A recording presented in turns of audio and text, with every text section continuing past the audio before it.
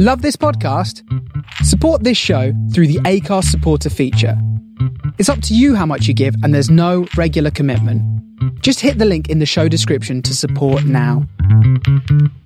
Welcome to StarShipSofa, part of the District of Wonders network, featuring Tales to Terrify, Crime City Central, Protecting Project Pulp, and the all-new Far-Fetched Fables. Everyone has a story in the District of Wonders. Come and find yours.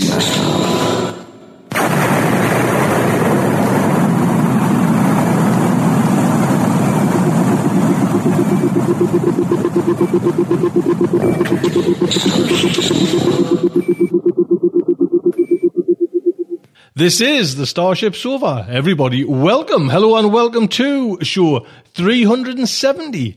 I am your host, Tony C. Smith. Hello everyone, I hope everyone is fine and dandy.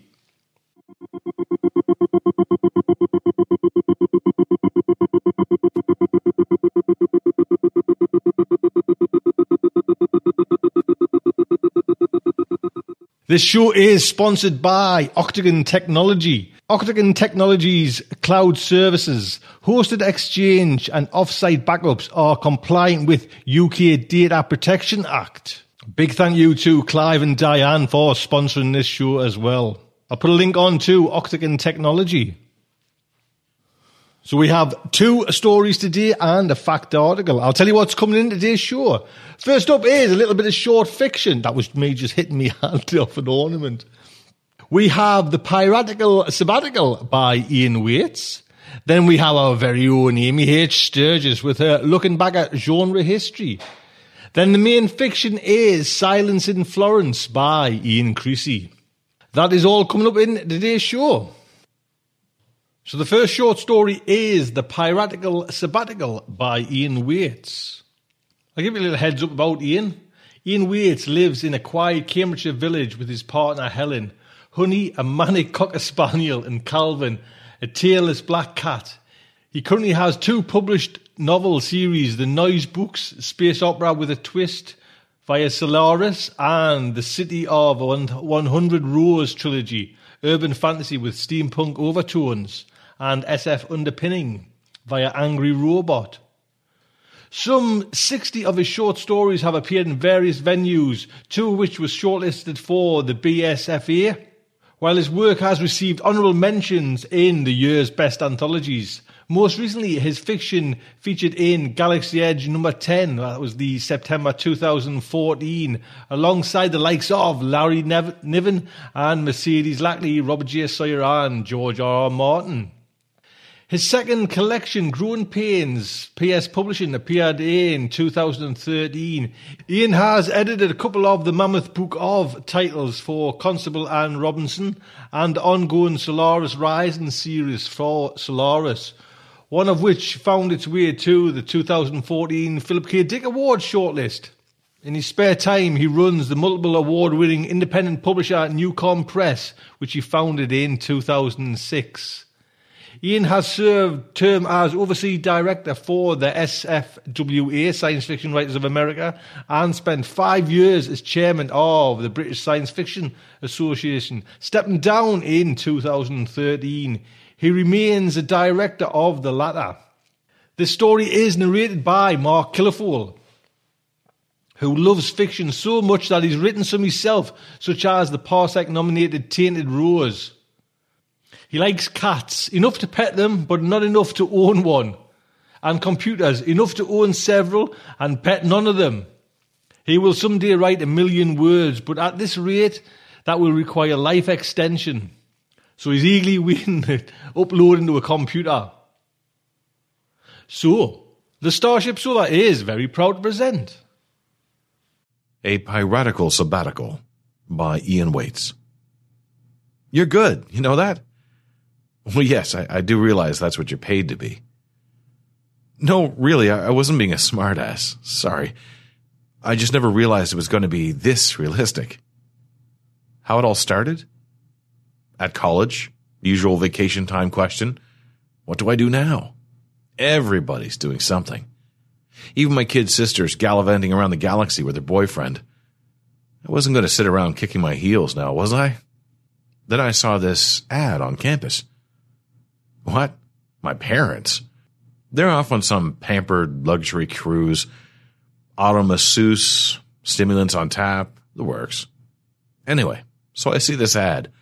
Pirate Experience. The chance to be a buccaneer for a few weeks. How cool is that?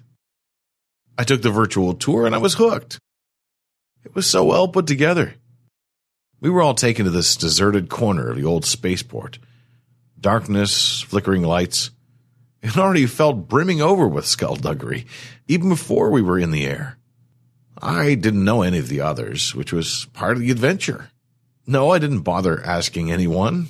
Pointless. I knew all my friends were already fixed up. I would have been too if Marcy hadn't dumped me. Two-faced. Okay, sorry. We boarded this rickety shuttle. Guess what they piped over the sound system as we took off?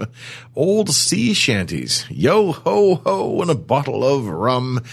Stewards even came around with mugs of grog. It was all so authentic. We docked with a larger craft waiting in orbit. The Queen's and Revenge. What kind of crazy name for a ship is that? Sorry, haven't a clue. I'm not very good with ships. A frigate, maybe?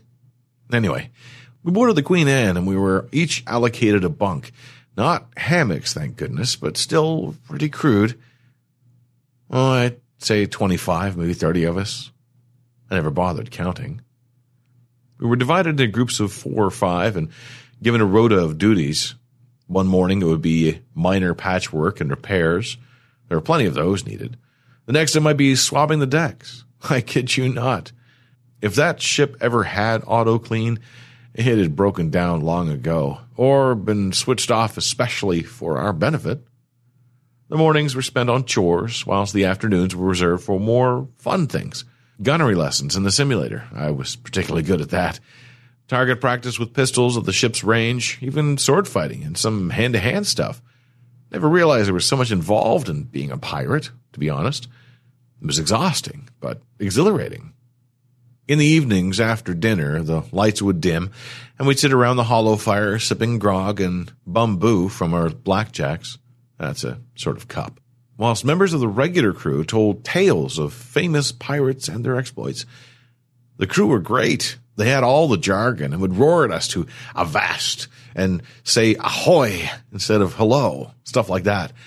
There was even the odd shiver me timbers. And then to cap it all off, they discovered a ship, a big ocean liner ripe for plundering. We knew what that meant. Time for some real piracy. Sirens sounded and everyone ran around. I was assigned to gunnery since I'd done so well in the simulators. To be honest, the piracy bit wasn't as much fun as I'd hoped. It was mainly just waiting around. I wasn't involved in actually breaching the cruise ship's hull. I hadn't done that well in the simulators, apparently. But was given the job of mopping up. So when 2 shuttles launched from the target after it had been breached, I shot them down. 3 shots, that's all it took. And I hit them both. Big explosions. Wham! Of course I'm proud. That was some hot shooting. It's not like anyone actually died after all. That's ridiculous. What reason would I have for really plundering an ocean liner? Money? Come on. Have you any idea how rich my parents are? That's a good one. No, of course I'm not trying to bribe you. Really, officer, I'm not trying to bribe you. After the raid, well, the crew were in fine spirits, extra grog all round, and lots of singing. Next morning, there were a few sore heads and dodgy stomachs, I can tell you. But instead of the chores, we were given these 2 sealed chests. Yes, the ones you found us with. We were put ashore on some backwater planet and told to wait, that someone would be along shortly to show us where to bury the treasure. Well, we waited and waited until you lot showed up and took us all into custody. I have to say, the way you came screaming down in that cruiser with all those flashing lights and gleaming insignia was quite something. Very convincing. The most authentic part so far. I realize you've done it many times before. It's just another part of the experience. But even so, that's ridiculous. My folks are major wealthy. I have no motive for pulling something like this in the real world. What do you mean inheritance? The ship we hit? I can't remember. If they told us the name, I missed it. Golden Star? Sorry, means nothing to me. My parents' cruise ship? Oh, that's good. That's really good. You had me going there for a minute. Lucky for me, I know this is all part of the package. None of this is real, right? Right?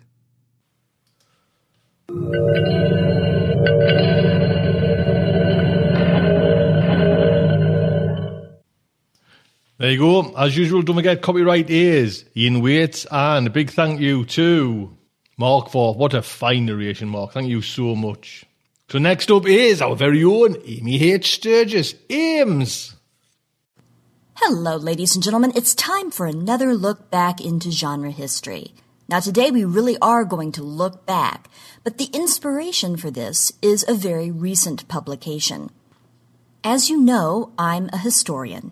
My sister is a scientist, and we're always looking for works to set aside for her daughter, my baby niece, as must-reads. And there's one that we can definitely agree on, and you'll see why. It's The Case of the Missing Moonstone by Jordan Stratford, the first in the Wollstonecraft Detective Agency series. Now, this was first published in a Kickstarter ebook form in 2013, but January 2015 has brought us a new, more widely available version, sold by Random House under the imprint of Knopf Books for Young Readers. This is a charming, steampunky alternate history in which history and mystery and science collide in an alternate 1826, where we have Ada Lovelace and Mary Shelley meeting as girls and forming a secret detective agency. Here is the official description, with asides from me. 11-year-old math prodigy Ada Lovelace, daughter of the famous and infamous poet Lord Byron, is a genius, isolated, awkward, and socially inept, but a genius. Mary Godwin, age 14, daughter of radical philosopher William Godwin and feminist writer Mary Wollstonecraft, is a romantic. It has been arranged for Mary and Ada to be tutored by the young man who calls himself Percy B. Snagsby. Psst, that's Percy B. Shelley. A nervous fellow who may or may not be a spy. Every day, Mary rides to the Byron estate in a carriage accompanied by Charles. Psst, that's Charles Dickens. A stowaway boy she is supposed to pretend isn't really there, and who all the while keeps his nose in a book. As the two girls become fast friends, their irrepressible curiosity leads to the formation of the secretive Wollstonecraft Detective Agency. And, as you might have guessed, The Case of the Missing Moonstone is a nod to what is arguably the first great novel of detective fiction, The Moonstone by Wilkie Collins. This is really fun stuff. Like other alternate history writers before him, Jordan Stratford has had to, play a little fast and loose with some of the facts. In fact, Mary and Ada couldn't have been childhood buddies. When Ada was only 3 years old, Mary Shelley was already publishing Frankenstein, or The Modern Prometheus. But we can choose to go with it for the sake of the fun of this novel. Now, Mary Shelley, I assume you know. And for that matter, I'm going to be talking about her again very soon in an upcoming segment. But Ada Lovelace, every 14th of October, when I wish everyone a happy Ada Lovelace Day, I'm surprised by how many people give me a blank stare. Augusta Ada King, Countess of Lovelace, was born in 1815 and died at the age of 36 in 1852. She was born Augusta Ada Byron and is now commonly known as Ada Lovelace. She was the only legitimate child of the poet Lord Byron. Yes, the same Byron who threw that party that ultimately produced not only John Polidori's The Vampire, the first major work of vampire fiction, but also Mary Shelley's Frankenstein, the work that signaled the beginning of modern science fiction. Ada was the only child he had with his wife, Anne Isabella, or Annabelle. Now, this Lady Byron was trained in mathematics. Byron even called her his Princess of Parallelograms. And when their relationship went south, which Lady Byron blamed on Byron being a bit insane, or, as one of Byron's mistresses put it, mad, bad, and dangerous to know, well, Lady Byron wanted to be sure that her daughter grew up to be rational and reasonable and not crazy like her dad. So she promoted Ada's education in mathematics, as she herself had been trained, and logic and science. Needless to say, an unusual education for a girl of her era. Now, on the one hand, this sort of failed because Ada continued to be fascinated by her father and ultimately would be buried next to him at her request. But in a much more important and lasting way, her education yielded success. She would later call her work poetical science and call herself an analyst and a metaphysician. But what the world calls Ada Lovelace today is the first computer programmer. She first met the British mathematician Charles Babbage at a party in 1833 when she was just 17 years old, and the two immediately hit it off. And pretty soon, there was not just friendship, but a working relationship as Babbage developed his famous analytical engine. Between 1842 and 1843, Ada translated an article by Italian military engineer Luigi Menabrea on this analytical engine. But it wasn't just a translation. She put with it an elaborate set of her own notes. Her original notes included the very first published description of a stepwise sequence of operations for solving certain mathematical problems. Or, to look at it another way, the first computer program, an algorithm designed to be carried out by a machine. Perhaps more importantly, and here I'm quoting from materials published by the Computer Science Museum, her notes contained, and I quote, statements by Ada that from a modern perspective are visionary. She speculated that the engine, quote, might act upon other things besides number. The engine might compose elaborate and scientific pieces of music of any degree of complexity or extent, end quote. The idea of a machine that could manipulate symbols in accordance with rules and that number could represent entities other than quantity marked the fundamental transition from calculation to computation. Ada was the first to explicitly articulate this notion, and in this she appears to have seen further than Babbage. She has been referred to as a prophet of the computer age. Certainly, she was the first to express the potential for computers outside mathematics, end quote. Ada also thought about wider implications for the analytical engine. For example, how individuals and societies might relate to technology and might use it as a means of collaboration. Although her life was tragically short, she died of cancer at the age of 36, she was praised by her peers at the time and has received many tributes since then. For example, the Ada programming language is named after Ada Lovelace. October 14 is Ada Lovelace Day, as founded by Sue Charman Anderson. And on that day, people and organizations around the world raise awareness of and encourage women in STEM, that is, science, technology, engineering, and maths. Check out Finding Ada, that is, findingada.com, for more information about Ada Lovelace Day. There is also the Ada Initiative, which you can check out at adainitiative.org. This is a nonprofit organization that seeks to increase women's participation in the free culture movement, in open source technology, and in open culture. This was founded in 2011 by Linux kernel developer and open source advocate Valerie Aurora, and open source developer, advocate, and founder of Aussie Chicks, the largest organization for women in open source in Australia, Mary Gardner. One of the Ada Initiative's first programs was developing anti-harassment policies for conferences and conventions. Another is developing policy framework for creating a women in open source scholarship and programming guides for outreach projects and events. So the legacy of Ada Lovelace continues to be written. One can see how it makes a certain sense then, I think, that Jordan Stratford brings together this pioneer in science with the First Lady of Science Fiction, Mary Shelley, to tell an adventure where bold hearts and reason win the day. Of course, in any era, it's refreshing to find fiction where girls use math and science and creative analytical thinking to solve problems. And there's something quite inspiring about imagining a young Ada and young Mary riding a rogue hot air balloon above the streets of London.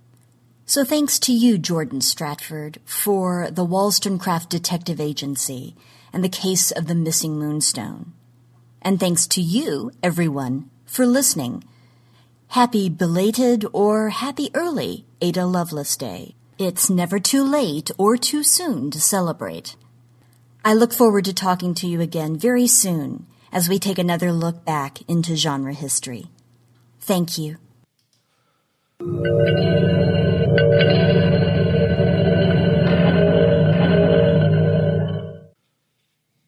And there you go. A big thank you, Ames. What can I say? What can I do without you? Thank you so much for helping out. Look out for Amy as well on the Sofa Con when we do that as well. We've got a full lineup of shows. I've got to working so hard. Amy, thank you so much. Don't forget this show is sponsored by Octagon Technology. Octagon Technology, responsive, reliable and reassuring IT support for Lincolnshire.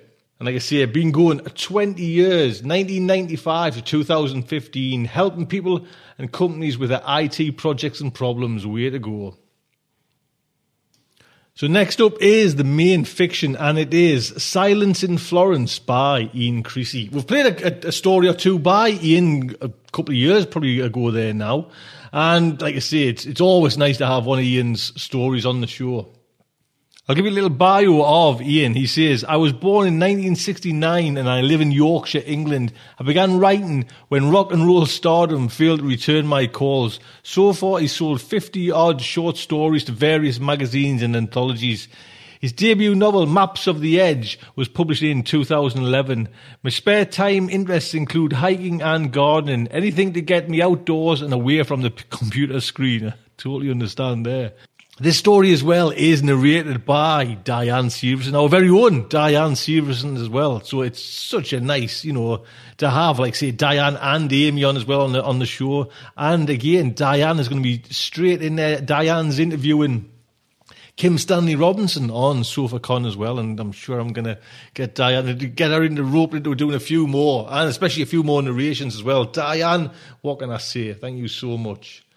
So, the Starship Sofa is very proud to present Silence in Florence by Ian Creasey, narrated by Diane Severson. The chamber pots held only dust. Maria picked one up and sniffed a faint tang of rosewater from the last time she had cleaned it, 3 days ago, before the visitors arrived. Did the foreigners think themselves too good to piss in a pot? How could they? Under their fancy robes, everyone had the same bodily functions. Maria had emptied the pots of princes and cardinals, ambassadors and artists. The more wine they drank, the smellier their urine became. But now, none? Maria shrugged. If the pots were empty, she'd complete her rounds quicker. She needed to finish all these apartments while the occupants toasted the feast of St. John the Baptist downstairs. To remove the dust, she gave the chamber pots a quick wipe with a jasmine-scented rag. Then she left the visitor's apartment. On her way to the next stateroom, she met her daughter scurrying down the corridor. "What is it?" she asked, no longer hoping for an answer in words. At 11 years old, her daughter had still never spoken. Maria hoped the others hadn't been teasing her again. Sometimes they would send Christina with messages too complicated to be delivered by gestures. Christina tugged at her mother's apron. Maria allowed herself to be guided through the servants' passages. The Pitti Palace had a network of cunningly hidden corridors and stairways, so that the nobles never had to meet anyone carrying a chamber pot. Soon they arrived at the artists' quarters. So many artists spent so much time working in the palace that Cosimo II had given them their own suite of rooms. Although it was not far from the servants' own quarters in the basement, the artists made it clear that they considered themselves superior. Giovanni da San Giovanni panted in short gasps as his sweat shone in the candlelight. A younger artist, holding Giovanni's arm, said, "He's getting worse. Take that to Alessandro," he pointed to a chamber pot, "and tell the good doctor to find out what ails Giovanni. He may have taken some wine, but he's not just drunk." Maria realized they'd summoned her because Christina couldn't tell the doctor whom the chamber pot belonged to. She smelled ordure under the lid. The artists could have taken the pot themselves, but that would have been beneath their dignity. Was it only in Florence that artists considered themselves almost equal to the popes and the Medicis who patronized them? Maria didn't know. She had never even crossed the Arno. On the way to Alessandro's room, Maria said a short prayer over the chamber pot. Giovanni looked as if he might need more than a doctor's aid to recover. She let Christina tag along, although there would be work for her somewhere in the palace. There was always work for everyone. The girl skipped along the corridor, smiling at her mother, running her fingers along the frescoes until Maria took her hand. Painted angels looked on impassively, as if they didn't care what would become of Christina when Maria passed away. In the doctor's small room, a tub of leeches stood among untidy heaps of glassware and steel instruments. Alessandro's mustache twitched as he smiled ruefully and put the chamber pot on his table. "There should be a better way to diagnose sickness than poking around in here." He said this 12 times before, but Maria still felt warmed by the words. At least he spoke to her and treated her as a person. If she met him in the courtyard, his gaze didn't slide away into the distance. "And how are you today?" Alessandro asked the fair-haired child, poking among his scalpels and bloodletting cups. Christina didn't answer, but only ducked shyly behind her mother. "No change?" he asked quietly. Maria shook her head. Even though she couldn't afford to pay him, Alessandro had examined her daughter several times over the years. He had never been able to find out why she couldn't speak. It was an old pain, not worth bringing up again. Maria cast around for a change of subject and remembered the empty chamber pots in the visitors' apartments. "You'd find treating the foreigners more pleasant," she said. "They produce neither piss nor stools." Alessandro laughed. "Don't be silly. Every man produces bodily wastes. After all, what goes in must come out." "I haven't seen any for 3 days," Maria said. "They probably go elsewhere in the palace, the garderobes or the outside privy. But enough talk of stools. I must get on and examine poor Giovanni's." Maria shook her head as she left. Alessandro might talk of the outside privy, but 20 years as a chambermaid told her that no one would walk all that way from the palace's upstairs apartments, not when they could piss in a pot in their own room. And yet Alessandro was right. What went in must come out. Did the foreigners even drink? Or did they spurn the Tuscan wine like Tuscan chamber pots? Maria turned to her daughter. "Would you like to see the nobles at the banquet?" Christina nodded eagerly. "Then come along." Maria knew that her silent child could be counted on not to disturb the guests. They went via the kitchens. Standing just outside the hall, dodging the trolleys of confectionery steered by liveried men, Maria and Christina looked in at the feast. The smell of roast duck and spiced wine rose to the haloed saints on the high-vaulted ceiling. Everyone was so richly dressed, it took Maria a few moments to spot the 3 visitors. Yet they stood out because even now they still hadn't removed their veils. The plague had hit Tuscany so many times that people often wore veils when traveling or even strolling in the city streets. But at table? It seemed an insult to the Duke, to everyone else at the banquet. Yet no one looked offended. 2 of the foreigners flanked a middle-aged, bushy-bearded man, whom Maria recognized as Professore Galileo Galilei, the philosopher who studied the sky with his spyglass. The group talked animatedly, pushing salt cellars and duck bones around the table. The 3rd visitor looked away, gazing at the richly decorated walls, full of Bible scenes painted by the finest artists of the age. Maria saw that the foreigners neither ate nor drank. Galileo sipped wine and ate sugared citrons. The young Duke Ferdinand and all his guests feasted with gusto. Only the 3 visitors let nothing past their impenetrable veils. Behind their lace, robes, and gloves, not an inch of skin could be seen. Did any flesh lurk behind the clothes, or were the visitors just hollow masks? Maria shivered.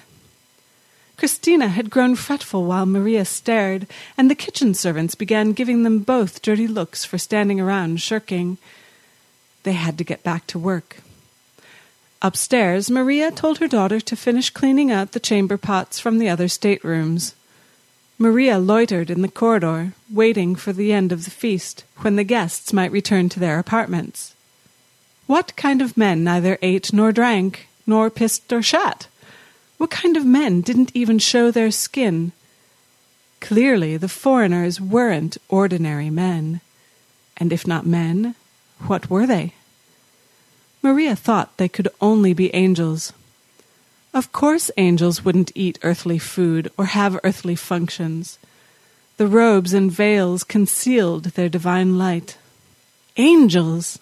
The thought was beyond wonder, beyond comprehension, like opening a lamp and finding a star inside. Yet God had uncounted angels, and the Duke's artists showed them talking to saints, walking with people. They had simply stepped from the frescoes and donned cloaks.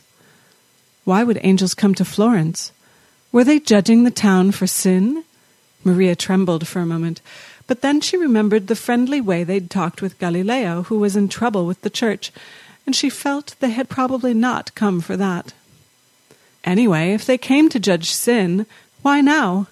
Every Sunday, Father Niccolò denounced the town's sinfulness and predicted damnation, as every priest had done since Savonarola's bonfire of vanities more than 100 years ago. Maria couldn't believe that Florence today was more or less sinful than it had ever been. No, the angels hadn't descended to punish sin, and so perhaps they might be merciful. Maria heard a swell of conversation from downstairs as the hall doors opened and the guests began to disperse. "Christina!" she called.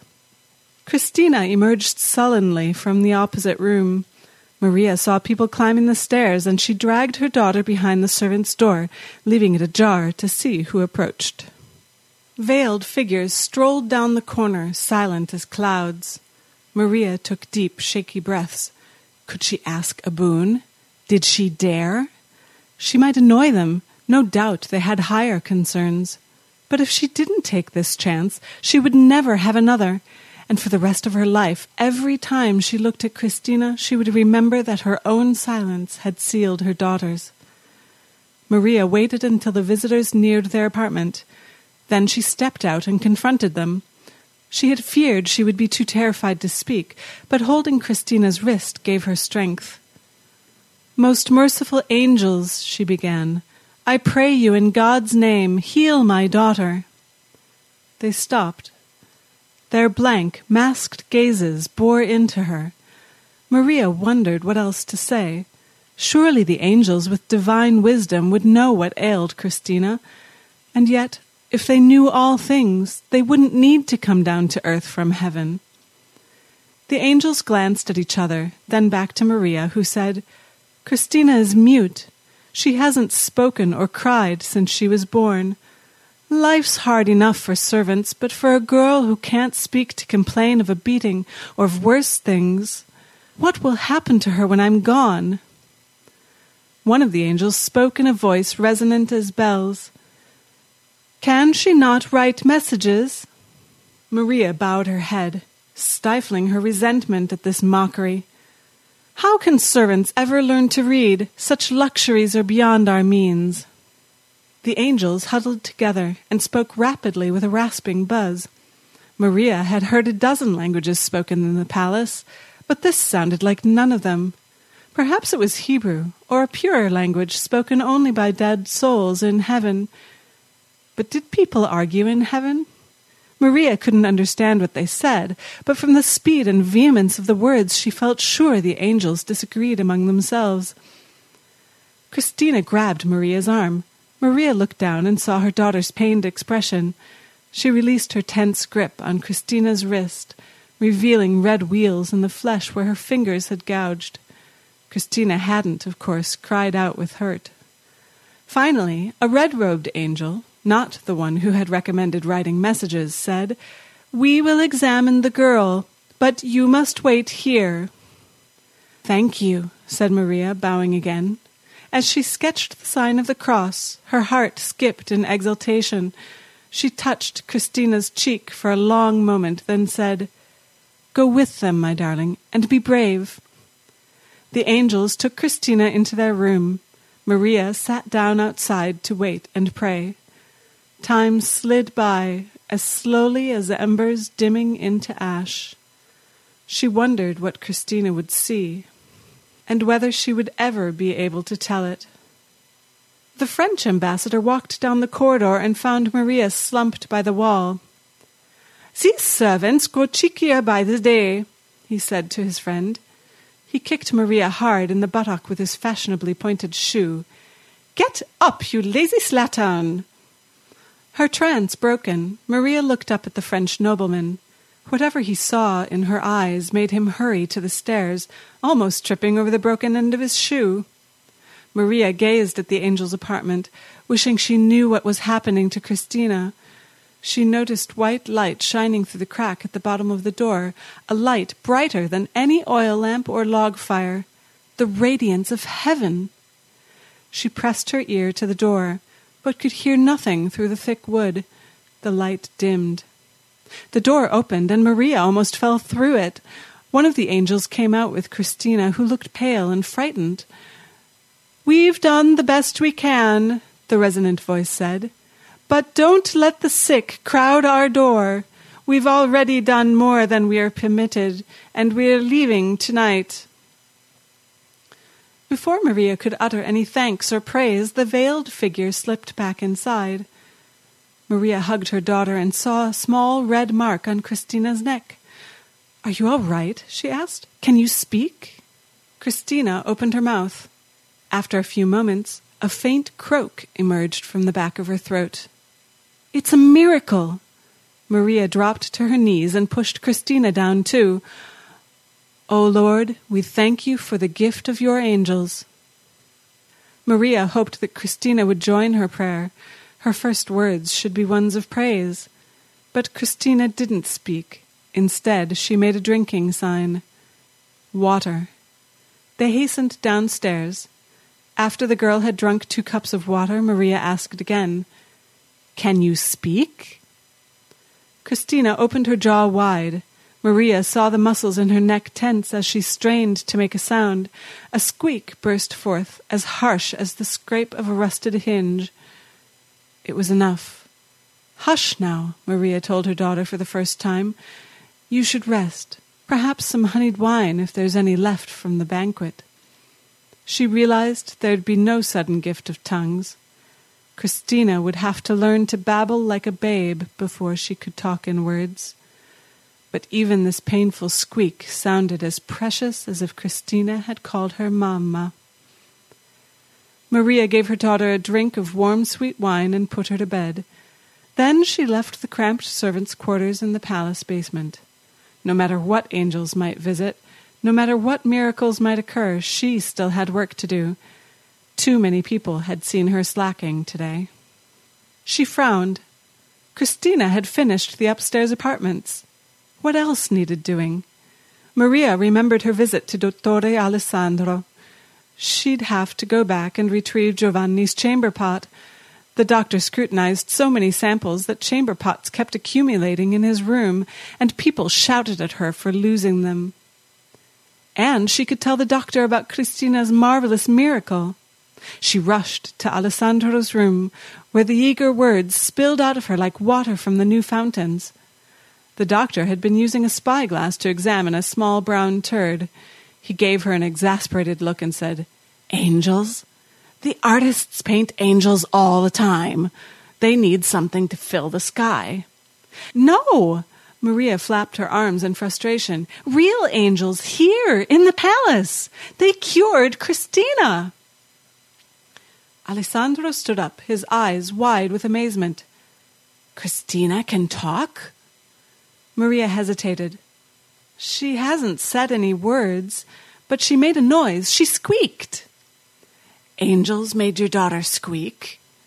The doctor sighed. "Maria, you have to face the truth. If your daughter hasn't spoken in 11 years, she's never going to. Now take this damned chamber pot and tell Giovanni to lay off the wine." He thrust the pot toward her. Maria threw it to the floor, where it smashed into a dozen pieces and splattered ordure over their feet. "You're just jealous because you could never heal her. You never heal anyone poking around in shit. God knows people look down on me for cleaning it, but what about you? Look at yourself." She braced herself for a blow, but Alessandro only sat down and wiped his shoes. "I know we don't heal as many as we should," he said in a tired voice. "The plague reminds us often enough. I'd poke through a whole cesspit if I could find a cure at the bottom. But because we fail, people turn to angels and toads, spells and dreams." He shook his head. Maria picked up the pieces of the broken pot, already regretting her temper. Alessandro had always done his best. It was no fault of his if angels could surpass him. Yet he should at least listen to her. "They are angels," she said. "They neither eat nor drink, nor fill chamber pots, nor show their faces. They hide their light behind robes and veils." "Oh, you mean the Easterners," Alessandro smiled. "They explained why they wear all that. It's one of their customs. They're staying in the new wing, aren't they?" Maria nodded. "Then come along, I'll show you something." Alessandro strode out of the room, and Maria followed him upstairs. To her surprise, he stepped through the servants' door into the narrow back corridor. Maria's eyes took a moment to adjust to the dim evening light coming through the windows at each end of the long passage. She bumped into Alessandro when he stopped in the middle of the corridor. He fumbled along the wall and swore under his breath. After a long minute, she saw him remove a slice of stone. He pointed to the gap and made way for her to look. The block of stone had been hollowed out into a spy hole. Maria pressed her face to the wall and gazed through the tiny gap. She saw the visitor's apartment beyond, the familiar chairs and fireplace. The occupants were putting things in smooth gray cases, a spyglass, some books, a small sculpture of Christ. And then she saw that the angels, alone in their room, had removed their veils. Each deformed face, blotched green and blue, had only a pit for a nose and no chin at all. The brows bulged forward with narrow slits for eyes. "Leprosy," thought Maria as she staggered away. She had never seen a leper, but had heard rumors of the hideous deformity it caused. Yet how could angels be diseased? "They're not angels," she whispered. "Of course not," said Alessandro. "But I'm curious to see whether the Chinese are really as yellow as they say." He stepped to the spy hole. Moments later, he fell back, his mouth hanging open and his face ashen with shock. "My God, they're not human! They're devils!" The slice of stone clattered from his hand to the floor. "Demons in the palace! Go and fetch Father Niccolò!" Maria didn't move. Alessandro pushed her, saying, "Hurry up! We're in mortal peril of our souls. We need Father Niccolò to cast the demons out." Maria's thoughts whirled. The creatures behind the wall were hideous, but were they demons? Could devils touch a statue of Jesus? Could demons heal her daughter? If Father Niccolò cast them out, would her daughter lose the speech they had given? In that moment, Maria knew she didn't care whether the visitors were angels or demons or Chinese. When Alessandro shoved her again, she pushed back with such force that he fell to the floor. "Nobody is fetching Niccolò," she said, her voice husky with rage. "These foreigners healed my daughter. Niccolò wouldn't even pray for her. He said she was mute because she was born in sin, as if I could insist on marrying every drunken ambassador who grabbed my arse, as if a servant can say no."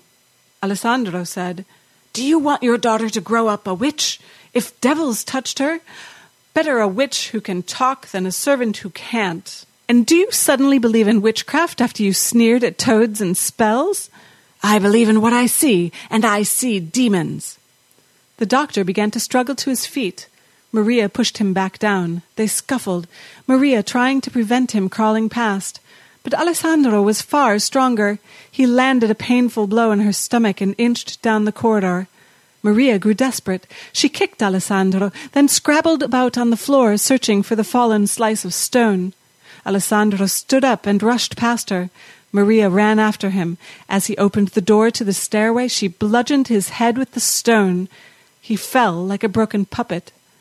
Maria felt a stab of guilt, and she shoved her hand under his shirt, relieved to find his heart still beating.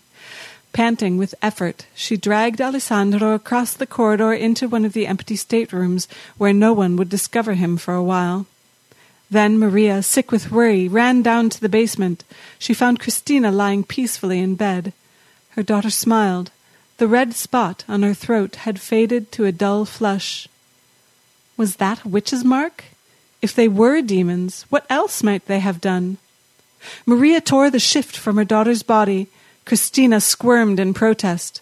"Lie still," said Maria, "and let me look at you." In the faint glow of the few lamps in the servants' quarters, Maria examined every inch of Christina's flesh. Rumor said that Satan gave witches an extra nipple to feed their familiars, but Christina still had only the two she was born with. Maria recognized every mole and freckle on her daughter's skin. Other than the mark on her throat, which looked like any ordinary bruise, nothing had changed. Maria sighed with relief. "Lord, forgive me for doubting you," she said. Christina put her shift back on. She gazed inquiringly at her mother, but Maria didn't want to say what she had feared.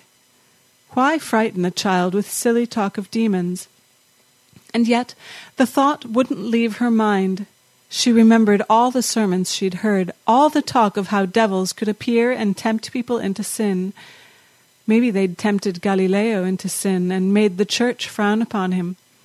She had to find out who cured her daughter. She had to know whether it was a tainted gift. Maria returned to the spy hole upstairs. There she saw that the visitors had finished packing and had donned their veils once more. They picked up their grey cases and left the apartment. She walked to the servants' door, opened it crack, and watched the robed figures descend the main stairs. She followed them at a cautious distance. To her surprise, they didn't head for any of the front doors that led onto the courtyard. Instead, they departed the palace by the back and entered the gardens. Maria kept pace behind them. The evening had darkened into night, and low clouds covered the city. The strangers carried a lamp that showed them the path. Maria had rarely entered the gardens. Chambermaids had no duty there, and servants were not allowed to loiter. So she watched where the figures walked and tried to follow. The terraced lawns and flower beds descended the hillside. Maria stumbled down steps that she could barely see. The figures drew further ahead. Their lamp dimmed. Ahead, Maria heard the sound of leaves rustling in the wind. The trees obscured her view. She rushed forward, trying to catch up, and fell painfully as she tripped over something in the dark. She had lost the path. The black night had swallowed her up. Maria climbed to her feet and trod more slowly and carefully, but when she left the clump of trees, she saw only distant yellow specks, the lamps and candles in houses at the edge of the city. Somewhere down there lay the Porta Romana, the southern gate of Florence. She couldn't see the robed visitors who had cured her daughter. Maria sat down to rest on the grass, damp with evening dew. She felt no desire to rush back to the palace. Indeed, after beating Alessandro senseless, there was no way she could return to her old life. Servants could not strike their masters like that. But all over Florence, chamber pots needed emptying, all across Tuscany and the world, and when Christina could speak, the promise of a better life lay somewhere ahead. After a while, Maria saw a dazzling white light south of the city. It rose into the air, slowly at first. Then the bright, starry light rushed up through the clouds and disappeared into the heavens. Maria smiled. "So they were angels," she said.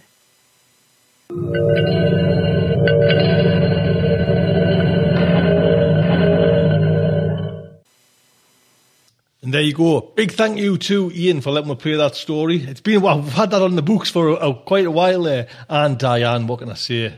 Thank you for doing that narration. A stunning one. Thank you so much. So that is today's show. I hope you have enjoyed it. I was going to ask you to stick around there and listen to it. So, yes, thank you so much. Don't forget, if you kind of want to, support the show as well, yeah, we've got the sponsorship that was kind of going, but we also kind of need to go for the day-to-day running as well. We've got the kind of the donations and everything like that set up. So, and the Sofa Notes, if you want to come along to that, the private members little site there, that would be fantastic. Until next week, I would just like to say good night from me.